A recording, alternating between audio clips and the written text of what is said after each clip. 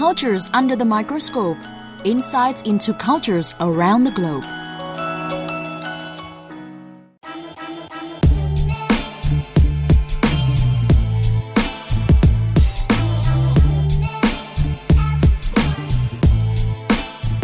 Skateboarding is a well-known action sport that originated in America.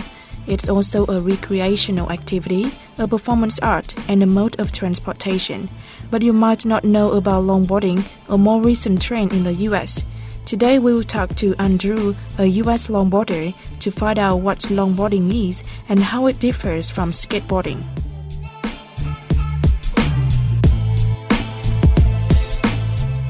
Hello Andrew, welcome to VOV 24/7's Culture Rendezvous.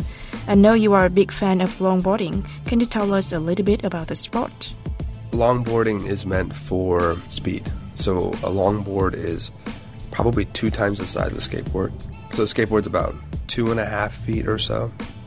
A longboard's about 5 to 5.5 feet long. It's wider also. It's probably about a little more than half the size wider than a skateboard. And the wheels are thicker and they have different bearings. And it just allows the board to spin faster because the wheels are bigger and they're rubbery and they're more impressionable. So that allows for speed. And you just it's really great for cruising around. You know, it's kind of like surfing. I like longboarding. I haven't longboarded in a while, but I used to do it all the time. It's a lot of fun. It's a great place it's a great way to get around. And it's really fun when you have a hill and you fly down it. How long have you been longboarding? Let's see, about 4 years. I don't think you ever master it, but you get good enough where you can move around pretty quickly, pretty easily. Are there techniques you need when riding a longboard? Riding techniques? Okay, so let's see. When you ride a longboard, depending on if you're right-handed or if you're more comfortable using your right side, you want to use your right leg to push on the ground. So you want to face your left foot forward, and then you want to use your right foot to push against the ground. And then once you get enough speed, you can lift your right foot off the ground and place it on the board, and then you can let it do its thing. There are many ways to use longboards: for transportation, freestyling, down a hill, dancing, or racing. True? Yes. There's competitions for speed longboarding. So it's just like giant hills and people fly down them, essentially. There's also a luge where you can sit down on it. And you sit down on the board and then you go down hills and whatnot. Does longboarding requires any protective equipment? Oh, well, I never really rode with gear. But usually you're supposed to wear a helmet. Always wear a helmet. Elbow pads, knee pads, and then these gloves. And these gloves have a piece of plastic, and you can put your hands on the ground as you're going and just do stuff on the ground while you go. Are injuries common?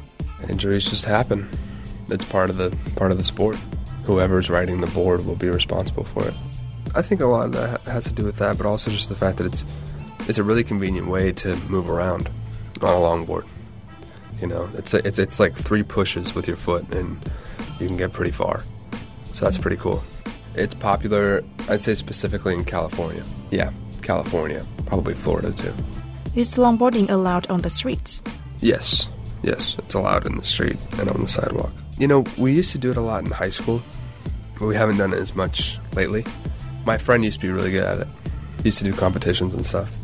I think he used to ride it around college, I'm pretty sure, to get around, because it was pretty easy because the college was a couple blocks away. So it's just convenient to just get on the board and ride. So I wouldn't consider it a kind of exercise, but you're outside. Thank you, Andrew, for the talk. That was Andrew Dyer-Traptop from the US talking about longboarding in America. For VOV 24/7's Culture Rendezvous, I'm Tu Li. Catch you next time.